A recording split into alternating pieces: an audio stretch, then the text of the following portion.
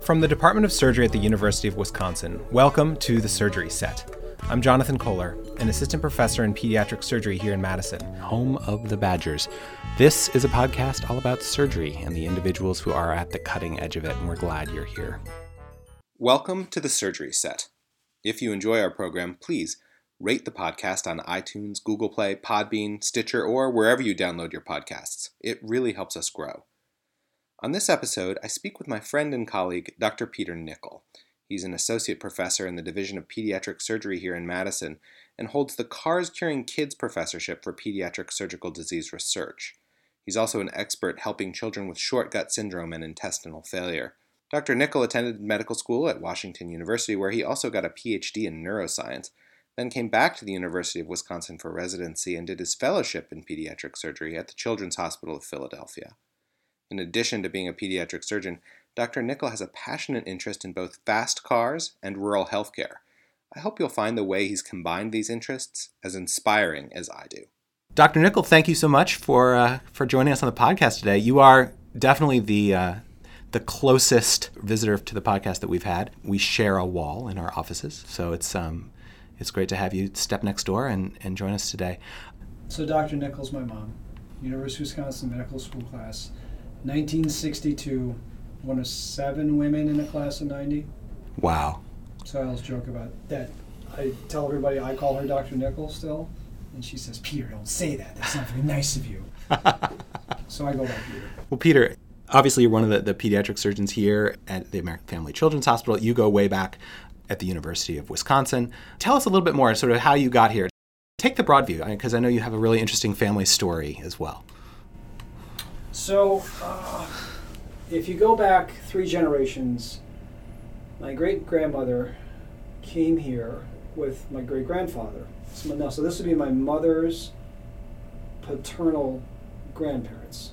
Okay. They came here from Lago di Zeo, which is in the lake region of Italy.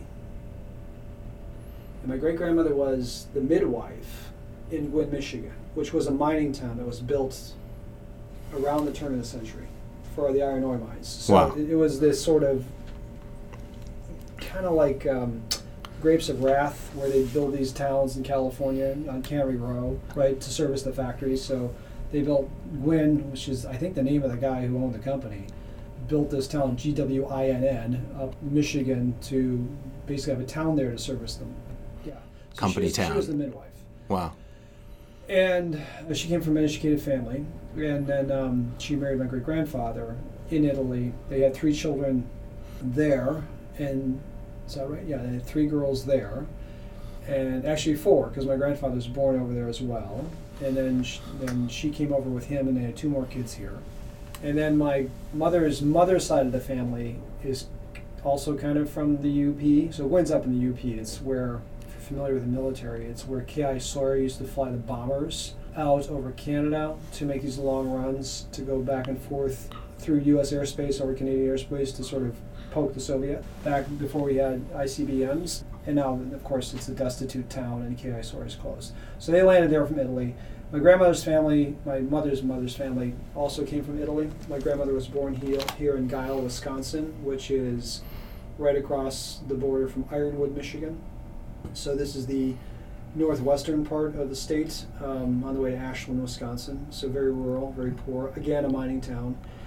And then my mother married a guy who's from Escanaba, Michigan, and his family were Danish entrepreneurs that ran an oil and gas company called Hansen Jensen Oil. That was his mother's side of the family, and my dad's family came from Iceland. They're fishermen. So they come from pretty rural roots, both in the old countries, like Iceland's 150,000 people when they left. And I guess my mother's family, they came from just outside of Turin. So they were probably the most city-going of all of them, but they all wound up in northern Wisconsin. And then my grandmother became a pediatric nurse. She was the first, so my mother's mother became a pediatric nurse, was the first member of her family to go to college.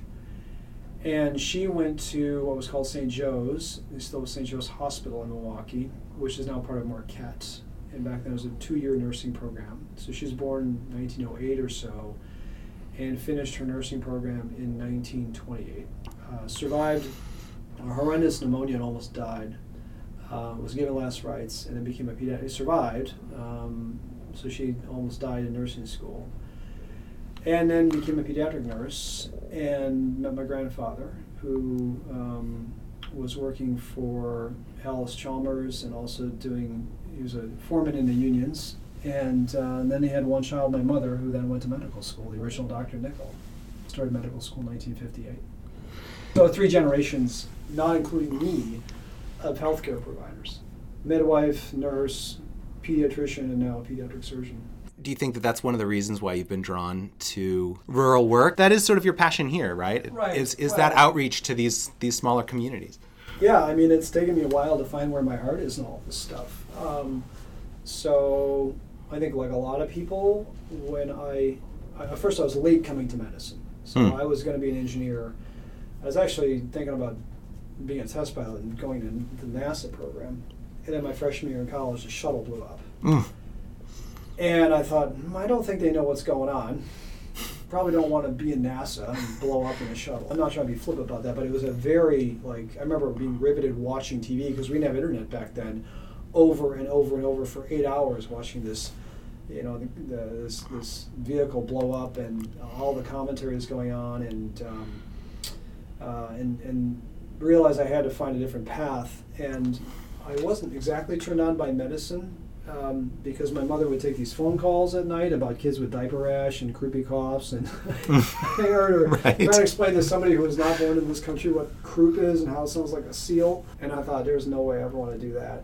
Like a lot of people, I came to it late, and because I didn't really have a fully formed idea about what I wanted to do, the path I chose, with the exception of ending up in surgery, which is really where my heart was much more along the academic plane, or trajectory, because you don't really know anything else. And it took me a long time to develop my own philosophy of what I should be doing as a physician besides just operating. Once you achieve a mastery in your own space, I don't want to say it becomes boring, but it starts becoming routine.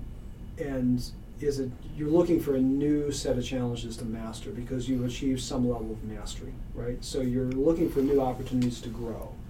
And so it's really only been in the last 4 or 5 years that my right brain has kind of been sending me these signals that there's something else out there that you need to be focusing on. And 2 things happened. One is I had a patient who had short gut syndrome, which is, for the naive listener, she had an infection that wiped out her whole intestine as a premature infant. And we knew she had a lethal disease. And her adopting parents, she was adopted by her nurse who took care of her in the neonatal intensive care unit. After she died, wanted to start a foundation. So I started out with this foundation and an idea, and that had to evolve. And one of the things that helped it evolve was that you and I started going up to cover Gunderson Lutheran in La Crosse. And where we started with the foundation was I should start a foundation to help all these kids like her that died, when in reality there's maybe 600 or 700 kids like this in the entire country. And so you start asking these very fundamental questions about bang for the buck and impact, and is this the best way to spend money, trying to solve this particular problem. And I didn't really have a full idea of what that was going to look like as to where we are now. But in the back of my brain, I'm going, how are you going to sell this really complex idea of solving the shortcut problem and get people excited about 600 or 700 kids in the country total when there's so many more healthcare problems out there? So we evolved a message. Foundation is Cars Carrying Kids. And we evolved a message to fund initiatives that will, improve children's health in the state of Wisconsin in a measurable way within 1 to 3 years. Now, most people can get their heads around that, even if they don't know a lot about healthcare. They understand kids, they understand health, they understand improvements, they understand 1 to 3 years. And, that's where we are after 5 years. And a big part of this, Jonathan, is rural health. I mean, you and I live in this world where we are specialists as pediatric surgeons. And we have these families, and you've had them too, that are living month to month, paycheck to paycheck. They're paying out the nose for healthcare. They have huge deductibles. It's onerous for them to come to get healthcare unless it's something absolutely necessary that we only can provide in a children's hospital. And you start taking that equation, you flip it around and say, how do I go out and be preventative and provide better service to these regions around the state so that what I'm doing in my practice and with my hospital is not impoverishing or disabling financially these families. And Yeah. I think that's really the crux of where I've evolved in the last 5 years. One of the things that's so inspirational to me about the work that you do is that you have sort of taken this broader view, right? You've said, like, being a doctor does not just mean operating. Right. It means going out into society, figuring out what the problems are, and then figuring out ways to fix them in very direct ways. One of the things that I think is also so cool about it is that you've done this by blending passions that would seem to have nothing to do with medicine, right? You love cars. Oh, yeah. And your foundation is called Cars Curing Kids. Right. You are using a love of automobiles Right. to cure childhood disease. You wouldn't think those things would fit together, but they do. And so literally the way it started was, this family, the Terrys, came to me after McKenna died, and they had this small bundle of checks. It couldn't have been more than $500. The adopting father, received these at the annual Christmas party for CUNA Mutual. The employees would donate to a charity of their choice. And everybody had been so moved by what Chris and Jeff had done, taking care of this child and taking her on, knowing that she was going to die. And gave her such a great life for the 3+ years that she was alive, that they gave them these checks and said, go start a foundation. And we had a development guy at that point named Russ Austin, who deserves a fair amount of credit for this. He said to me, look, I know you're passionate about kids. What else are you passionate about? I said, well, I'm passionate about cars. Well, how passionate are you about cars? I'm like, I want to be a race car driver. I've got a Mustang GT500. I love cars. Yeah. He goes, okay, let's do something about cars and kids. And I'm like, it's that simple? He goes, it's that simple. I'm like, and Russ was always the kind of guy that he's great with people, and he's great at recognizing the ideal, but you always feel like he's a little bit like Lieutenant Colonel Samuel Troutman from the Rambo movies, who's always getting John Rambo into trouble. Mm-hmm. And he's like, John, I'm really sorry I got you into this. He's like, no, you're not. So Russ is all sort of that guy that's sort of egging you on. And, yeah, sure, no problem, right? Yeah. And then I'm like, what did I get myself into? So he knew I had a passion. We had $500, which is not enough to start a foundation. And so how do you start this? He goes, so do you know anybody that knows anything about cars? And I said, well, there's this one nurse practitioner that I know of, and her husband does high-end restorations. Okay, get her on the phone. So I called the head of Pete's cardiology. He says, oh, yeah, it's Ann Dodge. So I call Ann Dodge. She goes, oh, yes, I work with your wife. My wife's a Pete's cardiac anesthesiologist. Oh, yeah, you should talk to my husband. He'd love to hear about this. He has lots of friends. I'm sure he could get you hooked up. And there's one guy you should definitely talk to. His name is George Stauffer. I call up Jeff, and Jeff says, oh, yeah, but the person you really should talk to is George Stauffer. It was chaotic in the beginning, and I don't know how soon we followed up on this. But I had been, and here's the funny part of the story, I had been up at Road America the summer before. Now, we're sometime midwinter now, maybe mid to late winter. Because when we first met George, it was probably February or March. And I remember going out to his shop with Russ Austin, and it was cold out, but there was no snow on the ground. And so I'm looking through this book on this type of car called a GT40, which is the only American car to win Le Mans. And they won 4 years in a row, 66, 67, 68, and 69. And they were Ford cars. And I'm looking through there, and there's this one, the first car that won Le Mans that was an American car is this very famous race car called GT40 Prototype 1046. And there is a photo in this book on GT40s of this car in primer in a crate. And it says underneath this, the caption reads, in the possession of one George Stauffer from Wisconsin. And I'm like, oh my God, I think we've hit the jackpot. This has got to be the same George Stauffer. Yeah. Right? So then I text Jeff Dodge, and I said, did you restore this car? He goes, if you're talking about the prototype that won Le Mans, yeah, I did. The people who love cars really love cars. Right. So George had come from a very successful family cheese business and really loved cars too. George also loves kids. He's just a great guy. And so Russ and I went out to see him, And, you don't know how these things are going to go. Mm-hmm. You don't know if he's going to say yes. We didn't ask him for any money. We said we're starting a board. And would he be our first member? And George said yes. And it took about 2 or 3 months, and then we had 24, 25 people on the board. Car people, pretty much. And largely that group has stayed intact. Mm-hmm. And that was really how it started. But, we had a lot of fits and starts trying to sort all this out. And it took a while to figure out what the secret sauce was. And for us, the secret sauce, at least around the events down in Madison, because we now have a bunch of events in and around Madison, the secret sauce was taking graduates of the Children's Hospital and Ronald McDonald House and pairing them with people who have an exotic or a hot rod or a muscle car, and taking them on a cruise through Shorewood Hills and UW campus under police guidance. And it has been, for everybody who's done that, who's never done it before, it's a complete eye-opening experience, because these drivers typically are not from the healthcare professions.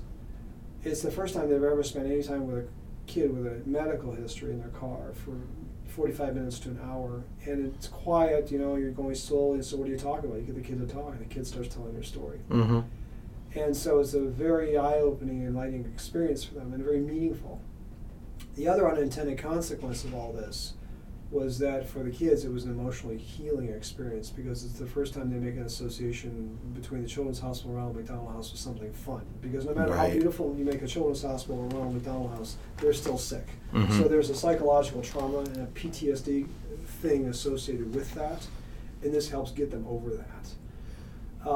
So we started really fundraising in earnest in 2015, and I think this last year we really finally started to hit our stride and have a whole series of events and venues that consistently raise money. And the other part of the secret sauce is, funding these initiatives like Project Echo, when we're funding you. Right, yeah. Full disclosure, I have received a grant from the Cars Carrying Kids Foundation. Right. And I had nothing to do with that decision. I read through all the grants, edited all the grants, talked to all the applicants, made sure that they made sense and they were readable. And then I stood back and I let a subcommittee of non-physicians decide on what they wanted to fund. And my only role there was to answer questions. And that was it. And that has been electrifying, because it now, in addition to the immediate, meaningfulness and purpose of doing the cruise, we now have this timeline trajectory of funding stuff that's going to deliver tangible results within 1 to 3 years. And in this era of the microseconds and social media and short attention spans, having something that has an immediate impact that people can touch and feel and see is extremely momentum building for these. So if you're gonna, I guess my advice is, if you're going to start a foundation, make sure that you have visible horizons that you can reach in a short period of time. Yeah. And deliver results. It's just like a business in that respect.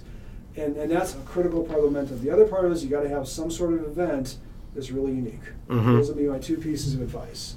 So we did Cars Carrying Kids, and now we just did a benefit cruise for Ronald McDonald House and had 73 cars, raised $45,000 or about $45,000, over 40 of which is going to go pay for room and board for displaced families that come to Madison for their kids to get health care at the American Family Children's Hospital. And one can say, well, I thought you were going to fund these projects that have a 1 to 3 year trajectory. Yes, but what we're trying to do is, we're trying to prevent poverty, and there's multiple ways in which you can do that. And the Ronald McDonald House gives us a direct way to do that, because healthcare insurance doesn't pay for hotel rooms and meals.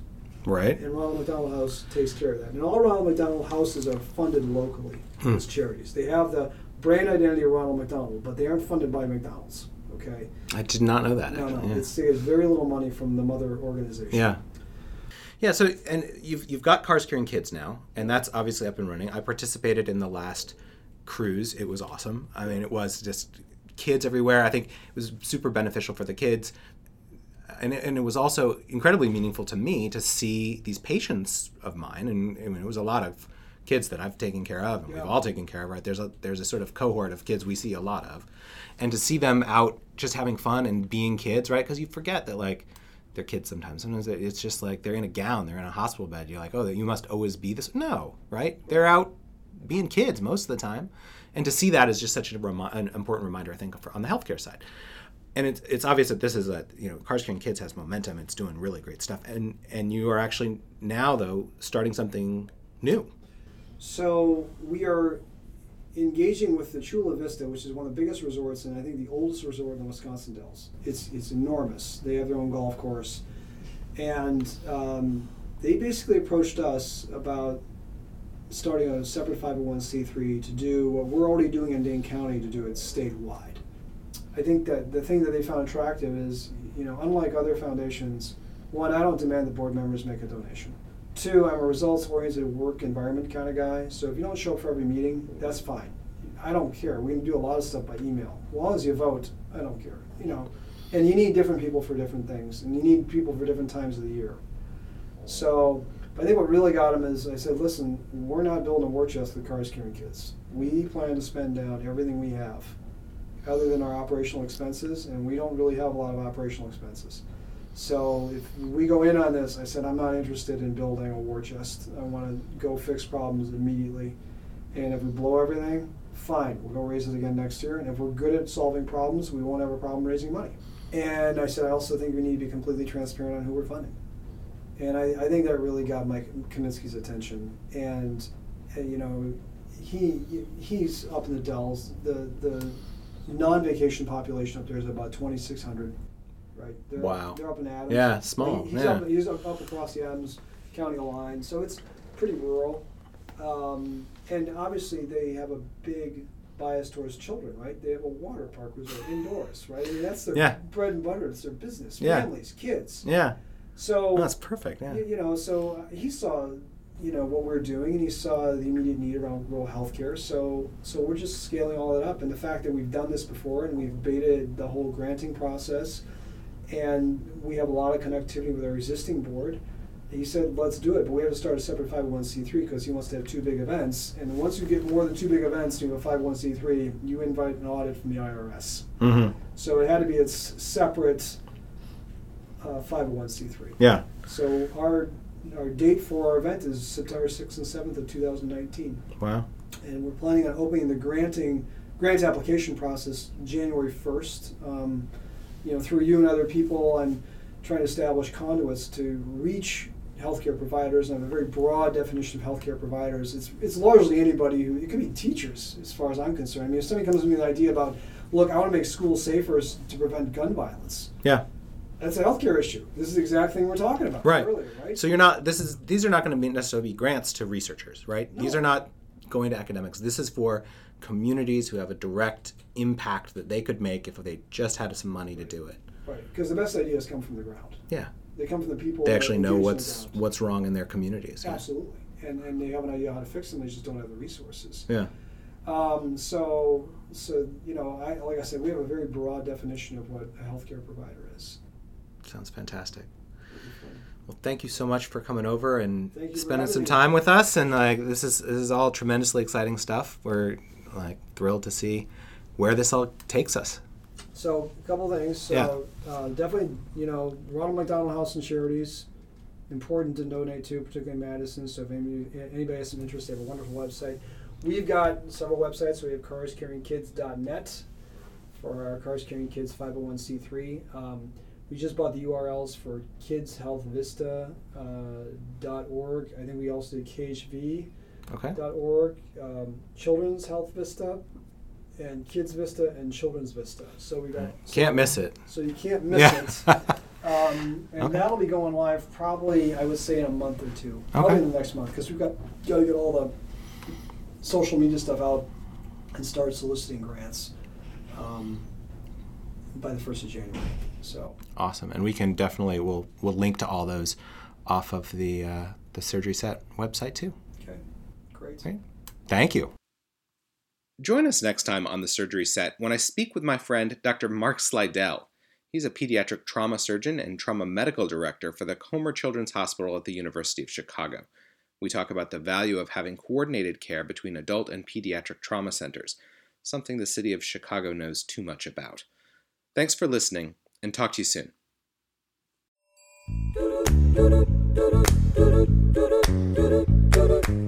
The Surgery Set is a production of the Department of Surgery at the University of Wisconsin-Madison.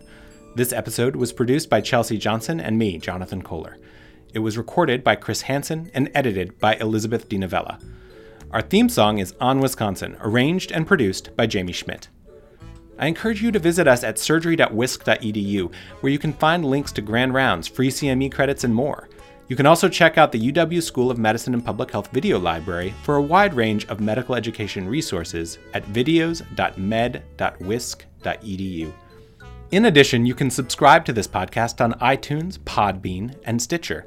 And of course, you can follow us on social media.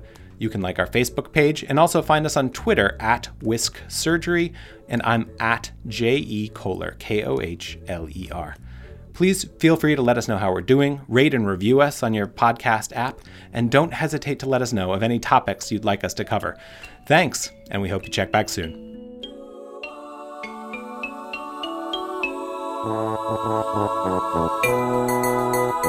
On Wisconsin.